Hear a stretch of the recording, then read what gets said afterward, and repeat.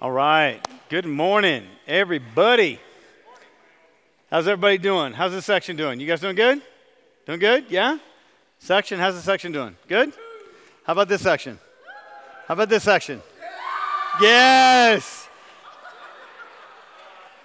Jared, I told you not that loud, man. Not that loud. I'll pay Jared after the service. Hey, good to see you guys this morning. If you're a guest with us, thanks for being here. At Summit Point Church, our mission is helping people find and follow Jesus. It is about Him. It is always about Him.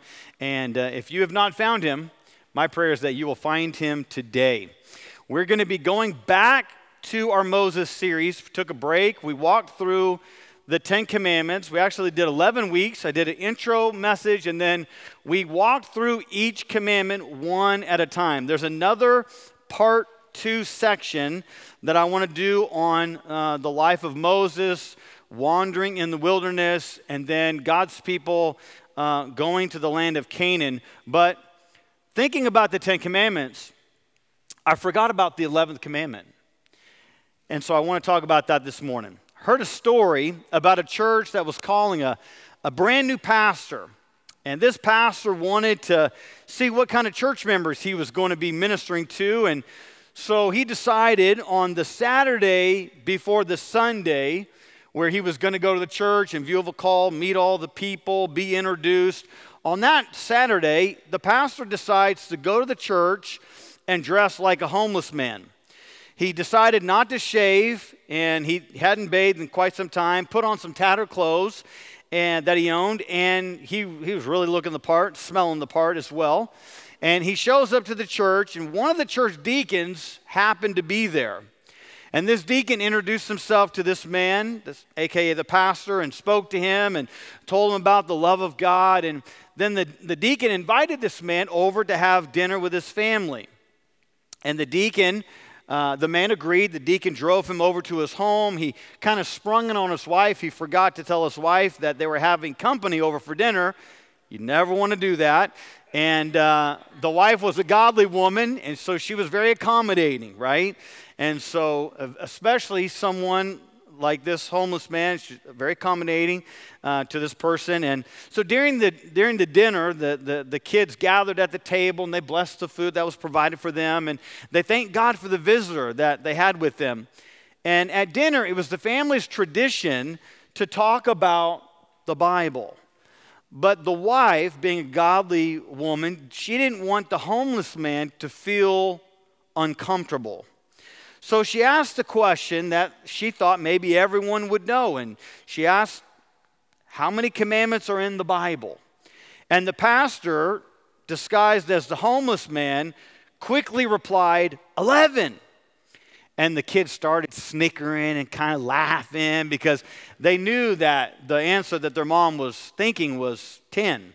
At the end of the dinner, the pastor, a.k.a. the homeless man, thanked the family and left. And the next morning, Sunday morning, rolls around, the family gets up, and Sunday morning, the hustle and bustle, everybody's in a great mood Sunday morning. No one's arguing, no one's upset with each other, on the ride to church. This family loads up, they go to church, they find their seat, they sit down, and the new pastor walks to the pulpit, and immediately the mother recognized that was the man they had over for dinner the night before.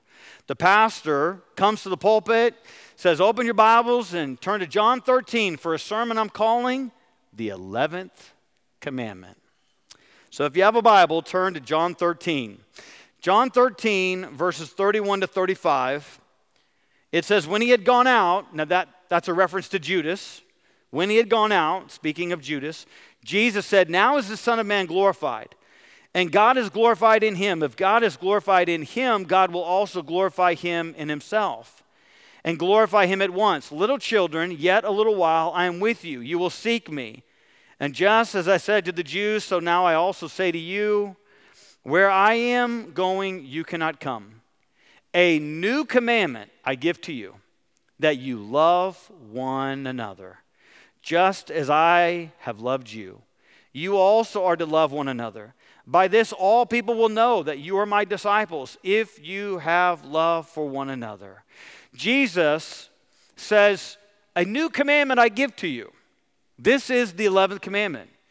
Jesus summed it up this way, that you love one another just as I have loved you. Now, context is everything. Context matters. So, where are we at in the life of Christ? What exactly is going on? When exactly did Jesus give us this 11th commandment? Well, he spoke these words during the last week of his life. Actually, he spoke these words with the few hours remaining in his life. The last week of his life is known as the Passion Week or the week of his passion. On Sunday, it's known as the triumphal entry, right? Jesus rides a donkey into the city of Jerusalem. And by riding a donkey, he's fulfilling a messianic prophecy tucked away in the Old Testament. As he comes into Jerusalem, the people are holding palm branches and laying their clothes on the road, and they're hailing him as king and as the long-awaited Messiah. They're saying, Hosanna, Hosanna to the Son of David. Literally, Hosanna is Lord, save us. On Monday, he comes back into Jerusalem. He cleanses the temple. If you remember, he goes to the temple and he overturns the tables, right? He's got a whip cords and he's overturning tables. Why? Because they turned a very sacred, holy place into a place of greed and extortion. So he comes in with righteous indignation and he kind of sets things straight and he begins to teach the people. Tuesday rolls around, there's a series of controversies about his authority, about paying taxes, about what he taught about marriage in the resurrection, that there's no marriage in the afterlife. Some of you are like, amen. Some of you are like, sorrowful maybe, I don't know. Then Jesus leaves the temple, he goes to the Mount of Olives, and he delivers one of the greatest sermons ever, the Olivet Discourse. He predicts the future destruction of the temple. And we know that the temple was destroyed AD 70. One of the things that I say often is Jesus was right about everything. He was right about this as well. He made the prediction, and then decades later, it was destroyed. And in all the discourse, he talks about the signs which must take place before he returns at the end of the Great Tribulation. Wednesday, Jesus predicts his death to his disciples. Why does he do that? Because he's God. Because he's all-knowing. Because he's God in human flesh. So he knows what's going to happen. He tells his disciples, here's what's going to happen. The religious leaders, they devise a plan to arrest Jesus by stealth and kill him. Judas sells his soul to the devil and makes an agreement with the religious leaders to betray Jesus, his rabbi, the one that he's been following for 3 years, for 30 pieces of silver, equivalent to a few $100. On Thursday, the Passover meal is prepared. Jesus gathers his disciples in the upper room and they celebrate and they eat the Passover meal. And then he transforms the Passover meal into the Lord's Supper, which had to have been a moment, for the disciples, for them to fully understand, wow, like this whole thing, sacrificial system, the bloodshed of a lamb, the Day of Atonement, it all points to Jesus. Jesus is the perfect, spotless Lamb of God. Even his cousin, John the Baptist, when he saw Jesus from afar, he said, behold, the Lamb of God, who takes away the sins of the world. Even John the Baptist knew that Christ, his cousin, was indeed the Messiah. Egypt, the slavery, the 400 years of bondage, Jesus ultimately in the meal was saying, listen, I am your rest. I am your rescue. I will deliver you from spiritual bondage and spiritual slavery. And then Jesus shares some words of comfort that they're going to need in the very near future. John 13 records the 11th commandment. It also records the events that happened on Thursday evening, the night before Jesus' crucifixion. I want you to see two things with me. I spent quite a bit of time this week looking at all the details and kind of bringing it all together. And two things stand out to me. Before Jesus gives this new commandment, remember how I said context is everything? Context matters. Context kind of packages everything for us. There's two things that are happening. Jesus gives this new commandment, but before he tells his disciples, love one another, two things happen. Number one, he washed the dirty, dusty, grimy feet of the apostles, the disciples. In the culture of Jesus' day, you have to understand that the lowest ranking household slave had the chore of foot washing. Now, if memory serves me right, Jesus was the highest ranking person in the room. Amen? I mean, he's God in human flesh. He's the agent of creation. He's the second person of the Holy Trinity. And yet what did he do? He did the unthinkable. He stooped low to the ground and he washed their feet. Jesus laid aside status and rank and he served these men. These men that were sinners, these men that were broken, these men that their lives weren't perfect. Jesus, who was perfect, served the imperfect. I love what Max Lucado says about Jesus washing the disciples' feet. He says this: Jesus touched the stinky, ugly parts of his disciples. Anybody with Max Lucado? I know some of you are like, I hate toes. Well, guess what? You're in good company right here. Dirty, stinky, ugly parts of the disciples. I mean, and who knows, man? They could have been gnarly toes, man. I mean, nasty, smelly and all, man. And Max Lucado goes on, knowing he came from God, knowing he was going to God, knowing he could arch an eyebrow or clear his throat, and every angel in the universe would snap to attention. Knowing that all authority was his, he exchanged his robe for the servant's wrap, lowered himself to knee level, and began to rub away the grime, the grit, and the grunge their feet had collected on the journey. You have to understand.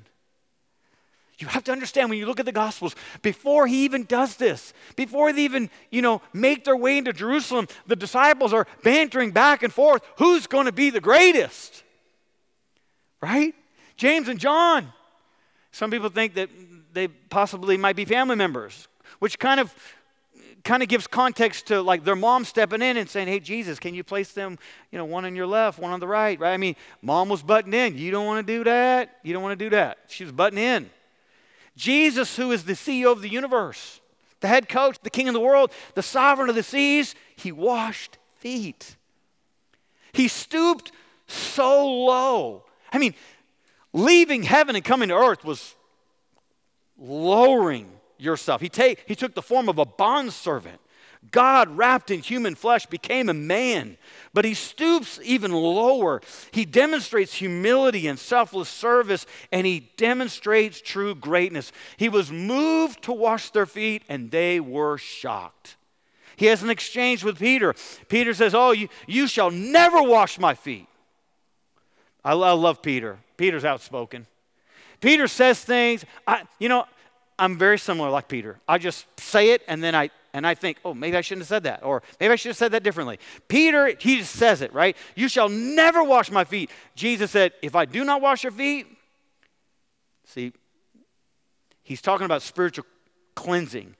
If I do not wash your feet, Peter, then you have no share with me. Peter, you're not one of my disciples. There's no intimate relationship here. You have no part with me.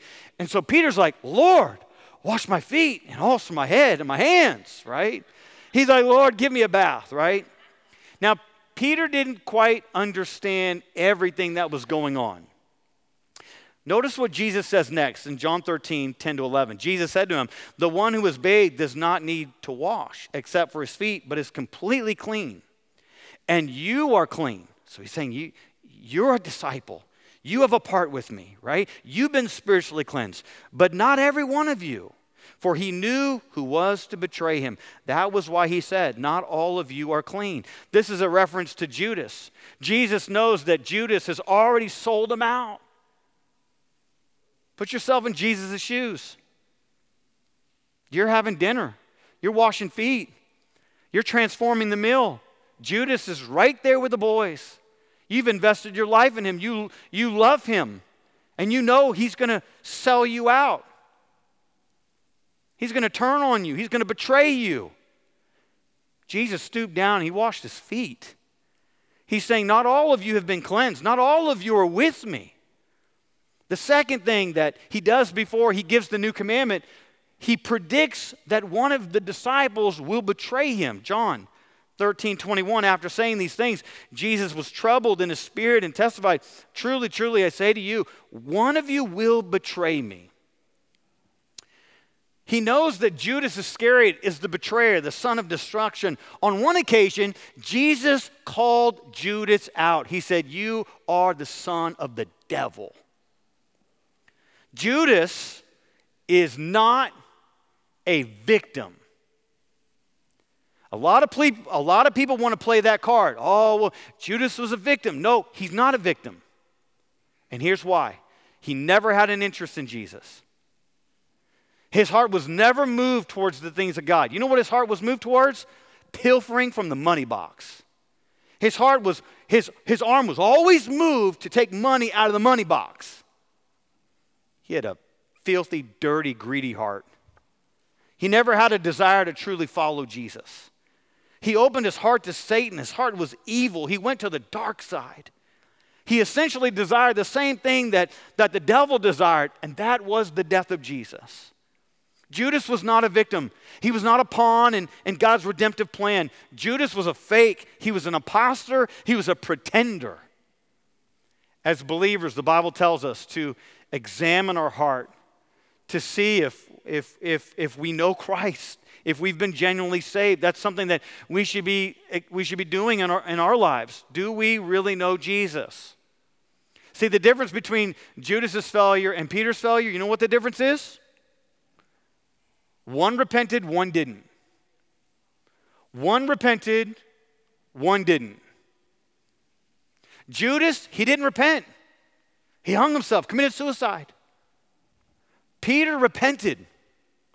And that makes all the difference in the world. Is when you give your heart back to God, God will restore and he will forgive and he'll give second chances. Peter's heart was right. His heart was tender towards the things of God. Judas was a lying, conniving, greedy rat who sold Jesus down the river for a pocket of cash. Jesus makes the prediction that one of the 12 will betray him. If you weave all the gospel accounts together, you will see that each one of the disciples, it says that each one began to ask the same question. Lord, is it I? Lord, is it I? Lord, is it I? Check this out. Two things that Jesus did. Number one, he washed Judas's feet. Number two, he watched Judas leave the room. When Judas got up and he left the room, Jesus saw his back. Judas turned his back on him. Verse 31 says, when he had gone out. This is so tragic, so heartless, so evil. He seized an opportunity. Satan empowered him. And we know how the story ends. Very simple. Judas, he leads a band of religious and military personnel, and they're carrying swords and torches and clubs to a very familiar garden to ambush Jesus under the veil of darkness. The Bible says that Jesus, it was his custom to take the disciples to this place. It was his custom. It was a familiar place. Judas knew that Jesus would often take the disciples to the Garden of Gethsemane. It was a place to retreat, a place to pray, a place to rest. And he found Jesus at the familiar place. And he betrayed him with a kiss. What's so sad about the kiss is, the kiss identifies who Jesus was. Here's the man who's making the claims. The kiss was a greeting. The kiss was an expression of love and reverence.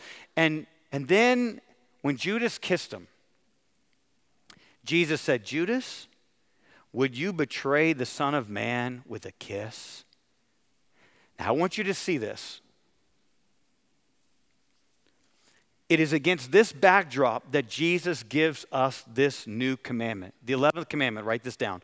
Love one another. Love one another. He tells his disciples, I want you to love one another. On another occasion in Matthew 22, a lawyer asked Jesus a question, Teacher, which is the great commandment in the law? And we know the answer, right? Jesus said, love God with all of your heart, soul, and mind, and love your neighbor as yourself. And then Jesus added a little tagline, and he says, on these two commandments, love God, love people, on these two commandments depend all the law and the prophets. So Jesus is saying, if you had to boil it all down, the Bible is about loving the one true God and loving your neighbor the way you would love yourself. Jesus is saying that our love for God will manifest itself in the way we love other people. What we experience vertically with God, He implants, He fills our heart with His love, and then that love, we take that love and it spills out, and we love other people, we serve other people. The Ten Commandments, a lot of people think, well, the Ten Commandments it's very traditional, it's archaic, it's God's heavy-handed, He just dumping rules on us, right? God's just vengeful and wrathful and angry, and He just wants to box us in. No, the Ten Commandments, they don't box you in. They set you free. The Ten Commandments is a blueprint for blessings. It's a blueprint for the life that God ultimately wants you to live. If I was going to point to any passage, this would be like top 5. Like if you're going to build your life on a passage, build it on the Ten Commandments, because it is a blueprint for blessing.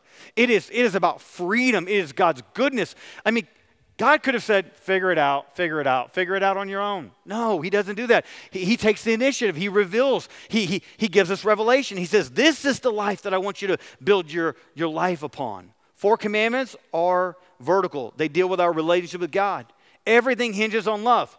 This is why we have no other gods, right? Before God. No idols, because we love God, right? We don't worship anything other than God because we love God.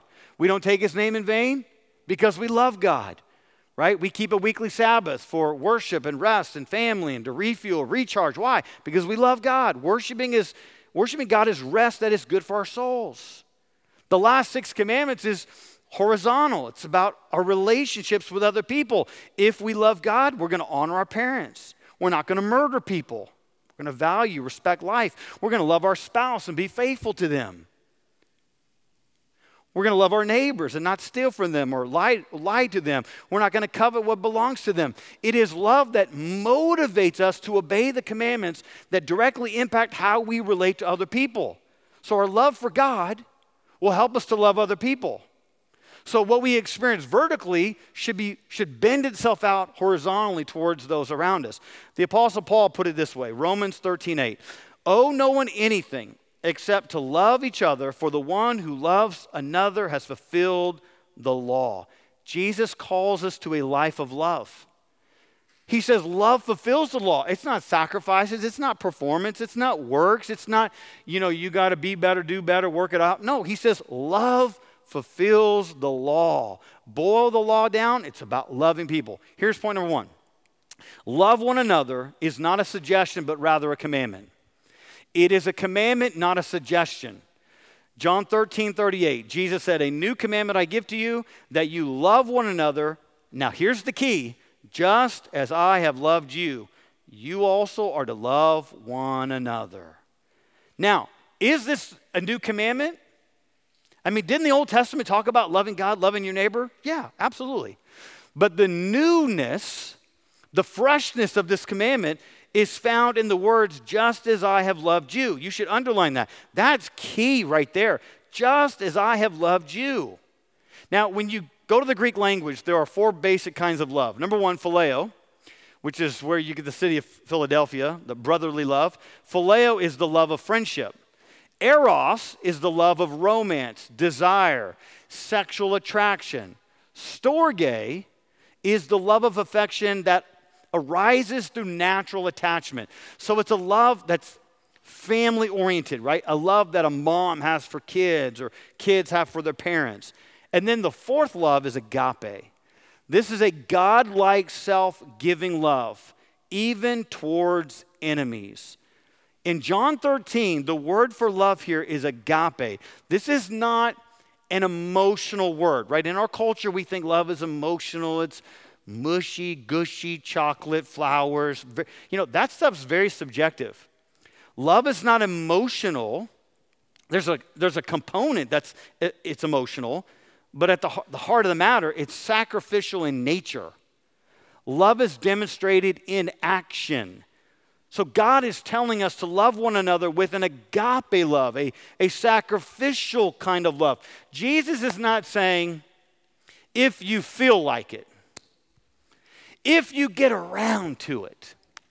If someone else loves you first, then you know what?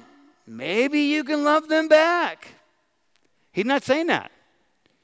He's not saying that because that's not how God's treated us. God doesn't, put that on us. Well, you got to come to me. You got to make the first move. You got to clean up. You're going to do X, Y, and Z, and then I'll come. Then I'll show up on your doorstep. No, God says, I'm coming to you. I'm loving you. I'm pursuing you. I'm coming hard after you. But agape love is sacrificial. It's love in action. It's a God-like love. Sometimes whether you're in the mood or not in the mood, because it's not emotion. The word love is a present tense, is a present active verb, which means it's continuous in nature. So Jesus is saying, I want you to love one another and keep loving one another and keep loving one another. Never stop loving one another. That's hard. Anybody with me? There have been times in my life where it's like, nope, I'm going to stop loving that person because that person said this or that person did that or I feel hurt by them or wounded by them. But listen, Jesus loved Judas to the very end. He washed his feet hours before he would betray him. That is agape love. He set the example. He gave us the pattern, not just in foot washing, but in how he treated Judas. Maybe God has put a Judas in your life. Maybe that Judas is maybe an ex-spouse. Maybe they left you out to dry. Not just a divorce, but maybe bankruptcy. They've hurt you so deeply. Maybe a Judas in your life is a close friend. You thought they were a close friend. You knew them maybe for years, decades. You never thought in a million years they would turn on you. And then they do. They hurt you, they wound you, they betray you, they abandon you. We need to be like Jesus. Jesus, he chose forgiveness. And that's one way where we love one another. We choose forgiveness. We don't choose bitterness. The old phrase is, don't be bitter, be better. And I think when you choose forgiveness, you're choosing to be better. You're choosing to be the better person. You're choosing to be more like Jesus.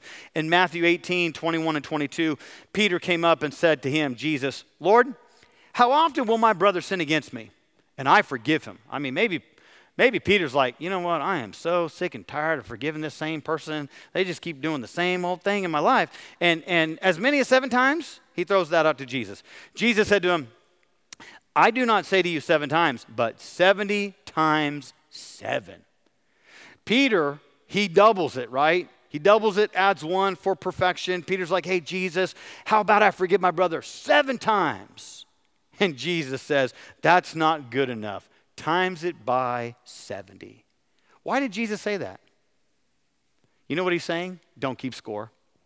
Don't keep score. Don't keep track of the wrongs. Because listen, if you have a tally sheet in your brain or you're keeping a tally sheet of all the wrongs that someone's done to you, guess what? You're going to be a miserable person. It's going to make you bitter. You're going to cultivate resentment. You're going to be so angry at those people. And you can't do that. It's impossible to keep track of 490 offenses. That's the whole point. This is what Jesus is saying. That's practically impossible. So when someone hurts you, there's an injury. There's an offense, right? Someone digs on you. They do something to you. You're like, dang, man, that hurt. Then it moves to a perceived debt. Oh, you hurt me? You wounded me? Oh, now you owe me. You owe me. And so what you do is you hold on to that. You nurse that wound, that you cultivate that grudge. You let it just work in the dark recesses of your heart. You're not willing to let it go, and you treat them like, you know what? It's going to take you a long time to pay off this debt. But forgiveness is the cancellation of the debt. You choose to extend forgiveness. You choose to cancel the debt. When you choose to forgive, you're making a decision to see someone through the lens of grace. See, God has forgiven us so much, has he not?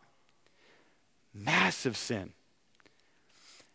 What we need to do is we need to look at that sin that God's forgiven on our behalf and then bend that out. Something is so massive, so ginormous, so significant, right? I mean, a very long list of sins. Someone hurts us, is in comparison, it's puny, tiny, insignificant. We need to extend the grace that we've experienced from God and then extend that grace to other people and choose to forgive. And why should we forgive? Well, because vertically, we've been forgiven by God. And number two, I mentioned earlier, unforgiveness only makes you miserable. It's only going to hurt you. People that hurt you, guess what? They've moved on. They're hurting other people. God doesn't want you stuck. He doesn't want you wallowing in the misery. He wants to set you free. He wants to do something in your life. He wants to use that circumstance to comfort and be a blessing to other people. So another reason we need to forgive is we're going to need forgiveness in the future. So extend it so he can come back to you. There's a boomerang effect to it. You're going to need to forgive people down the road. And I always say, you never cross the forgiveness finish line. You will never finish that race. You're never gonna break through that tape and be like, it's over. Well, you will when you take your last breath and you go be with Jesus. But until you take your last breath, guess what? The coach in heaven is saying, run another lap. Run another lap. Keep running the laps. And this is how God is refining and changing us. All right, here's point number 2. I have no clue where I'm at because I didn't start my cell phone, my timer, so this might be a very long message.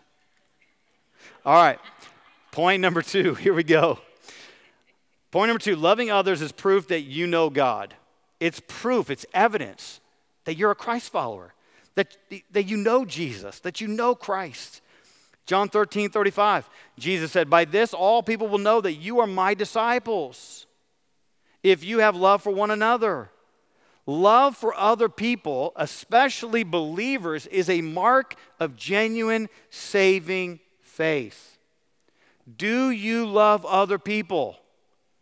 Does that come out in your actions? Does that come out in your speech? Are you kind? Are you gracious? Are you forgiving? Do you see the best in people? Or do you see the worst in people? Are you always fault-finding, critical, negative, slandering people, backbiting, fighting people? I got off my notes during the first service, and I'm going to get off my notes right here again. Listen, as believers, we got to love one another. We got to demonstrate that, right? And there's so many things that Satan he's so clever. He's a serpent. He's going to come in, and his whole aim is to steal, kill, and destroy. Like if Satan can come in and put a wedge in your relationships with other believers, right? If he wants to come in and get a foothold.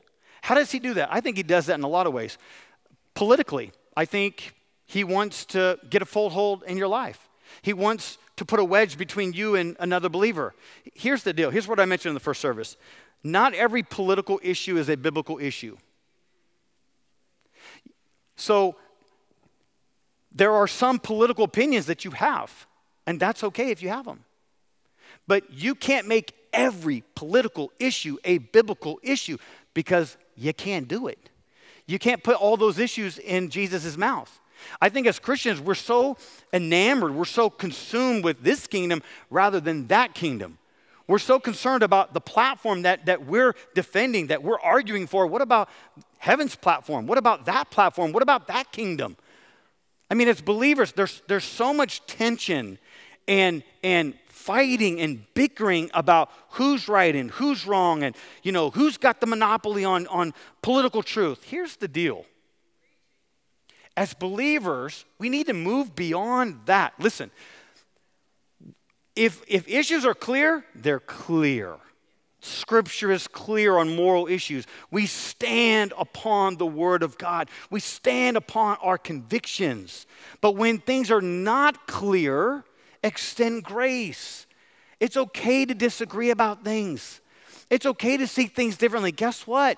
Not everything is vanilla. Not everything is chocolate. I like Baskin-Robbins. I like 31 flavors. I like it all. And there's a lot of differing opinions out there on a lot of different issues, and let's extend grace. Let's not fight each other. Let me just say this real quick. The world is watching. They're hearing you. They're watching what you type. Your oikos is present. So if you just want to, fight other people politically, I'm telling you, it's not going to serve you well. It doesn't serve the kingdom well. Okay, I'm off that. There we go. All right.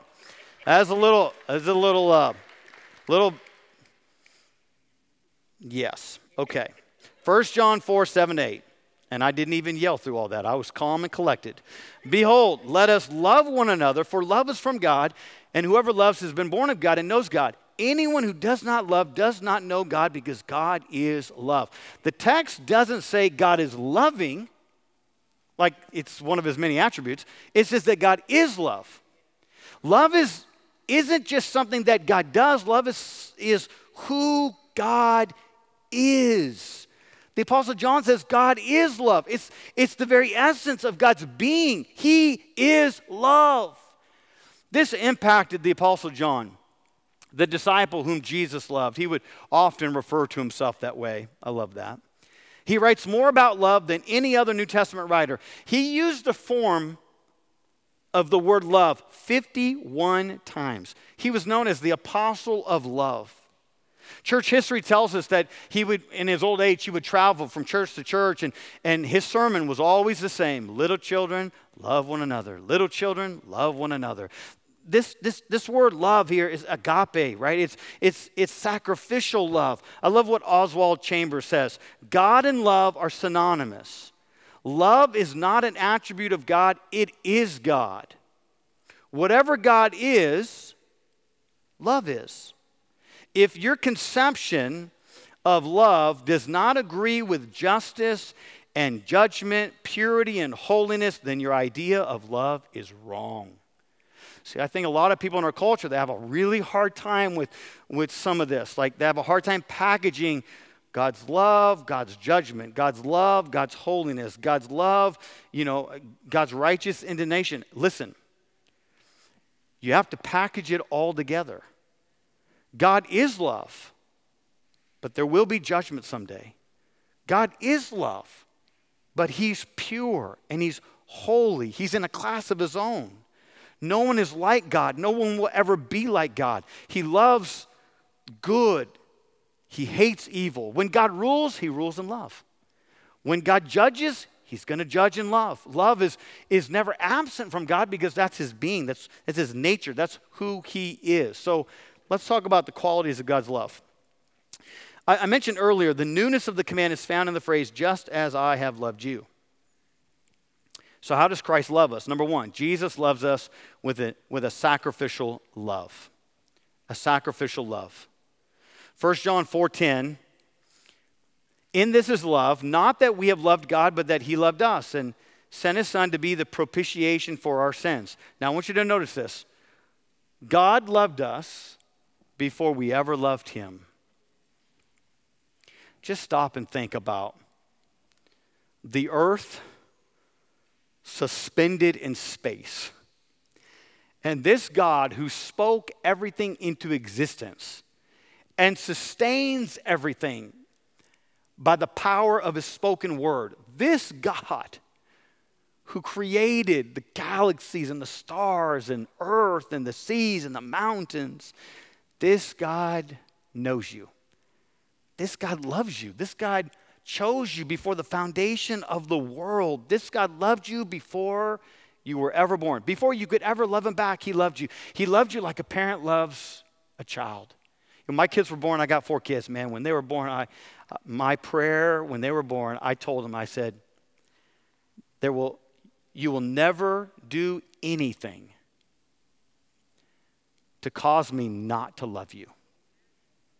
I will love you no matter what. I will be with you, for you, not against you. I'll be in your corner. No, there's nothing you can do that would cause me not to love you. And I still believe that way today because these are my kids. These are my kids. And God's given these kids to me, and I love them with a radical love. I give my life for them. This is how much God loves us. He was willing to give his life for us.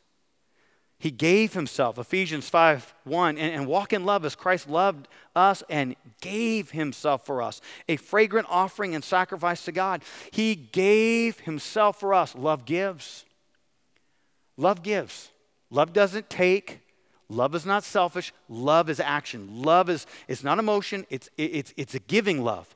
And you see the pattern. Walk in love as Christ loved us. There's the pattern. There's the example. Love gives. That's the nature of love. This is the height of agape love. You have to give. You have to sacrifice. God calls us to love like that. Good thing love is not a feeling. Good thing love is an action, right?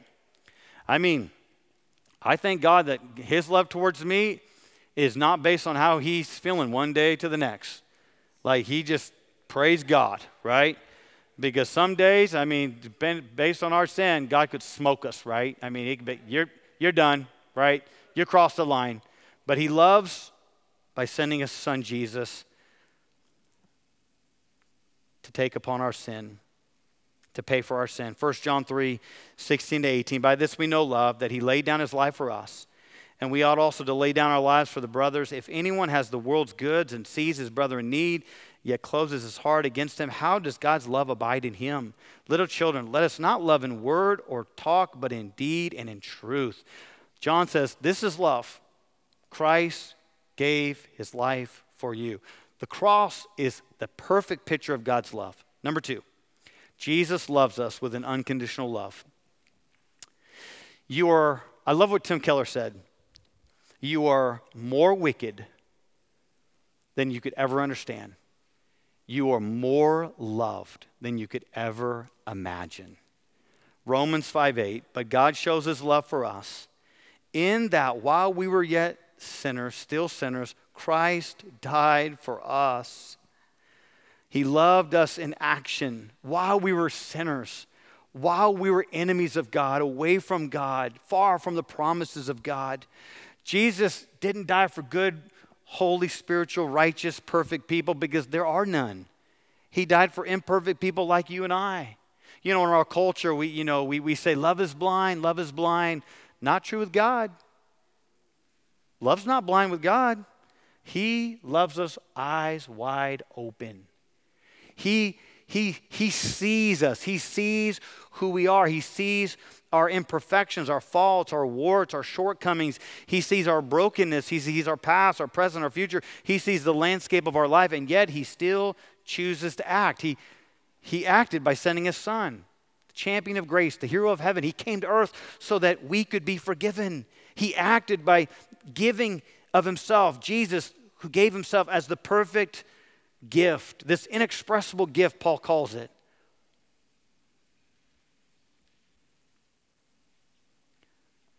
God demonstrates unconditional love for us on the cross.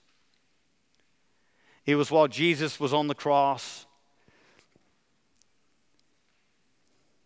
the crowds are chanting, crucify him, crucify him. The Roman soldier stood at the foot of the cross holding a bloody mallet. The Pharisees were present. They were wearing the robes of self-righteousness. And what did Jesus do? He said, Father, forgive them, for they know not what they do. That is unconditional love. Have you experienced this unconditional love? Can you say that you've tasted the sweetness of the gospel? Can you say that you have encountered Christ? Can you say that you've surrendered and You've asked Christ to take your sin and to give you forgiveness, to step into your life and to transform you. Have you surrendered it all? Are you walking with Jesus? Have you made that commitment? I would say today, Jesus loves you with an agape love, a sacrificial love. He gave himself for you. And he loves you. And he knows you. In spite of all your sin, in spite of all your past, all the shame, all the guilt, he loves you. And he loves you with this unconditional love. It's not conditional. If you do this, then I'll do this. No, it's unconditional. He died for you while you were yet a sinner. Why don't you come to him today? Why don't you place your faith in him, your trust in him, and ask him to be the Lord and Savior of your life? Let's pray. Father God, we just thank you, Lord, for this morning. God, thank you for your word. God, thank you for John 13, this new commandment that you give to us as your people, your family. Lord, help us to be reminded every day that you call us to a life of love, sacrificial agape love towards other people. Help us to be moved in action. That's what love is. It's not feelings, it's action. Lord, when we see people in need, when we see people hurting, when we see people oppressed, when we see injustice, God, help us to move. Help us to step in and demonstrate your love and your grace and your kindness. Lord, today we thank you for your unconditional love for us. That there's nothing that we could do to make you love us more. You love us with perfect love. You love us with this unconditional, unmatched love, and we thank you, God, for that today. Thank you, God, for your love for us. God, I pray that you would speak to our hearts today. Maybe, Lord, there's someone in our life that we need to forgive.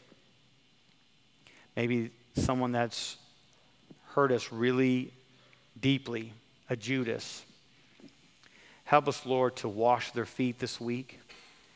God, move us to seek reconciliation, to extend forgiveness, and to let the past go. I know, God, you could give so many people freedom today. Lord, I pray that they would hand off the past and the hurt to you, and they would trust you, God. Help us, Lord, to be marked by love. Help us to be a church that's marked by love, standing on conviction, but also holding high the banner of love for all people. We pray this in Christ's name. And all God's people said, amen.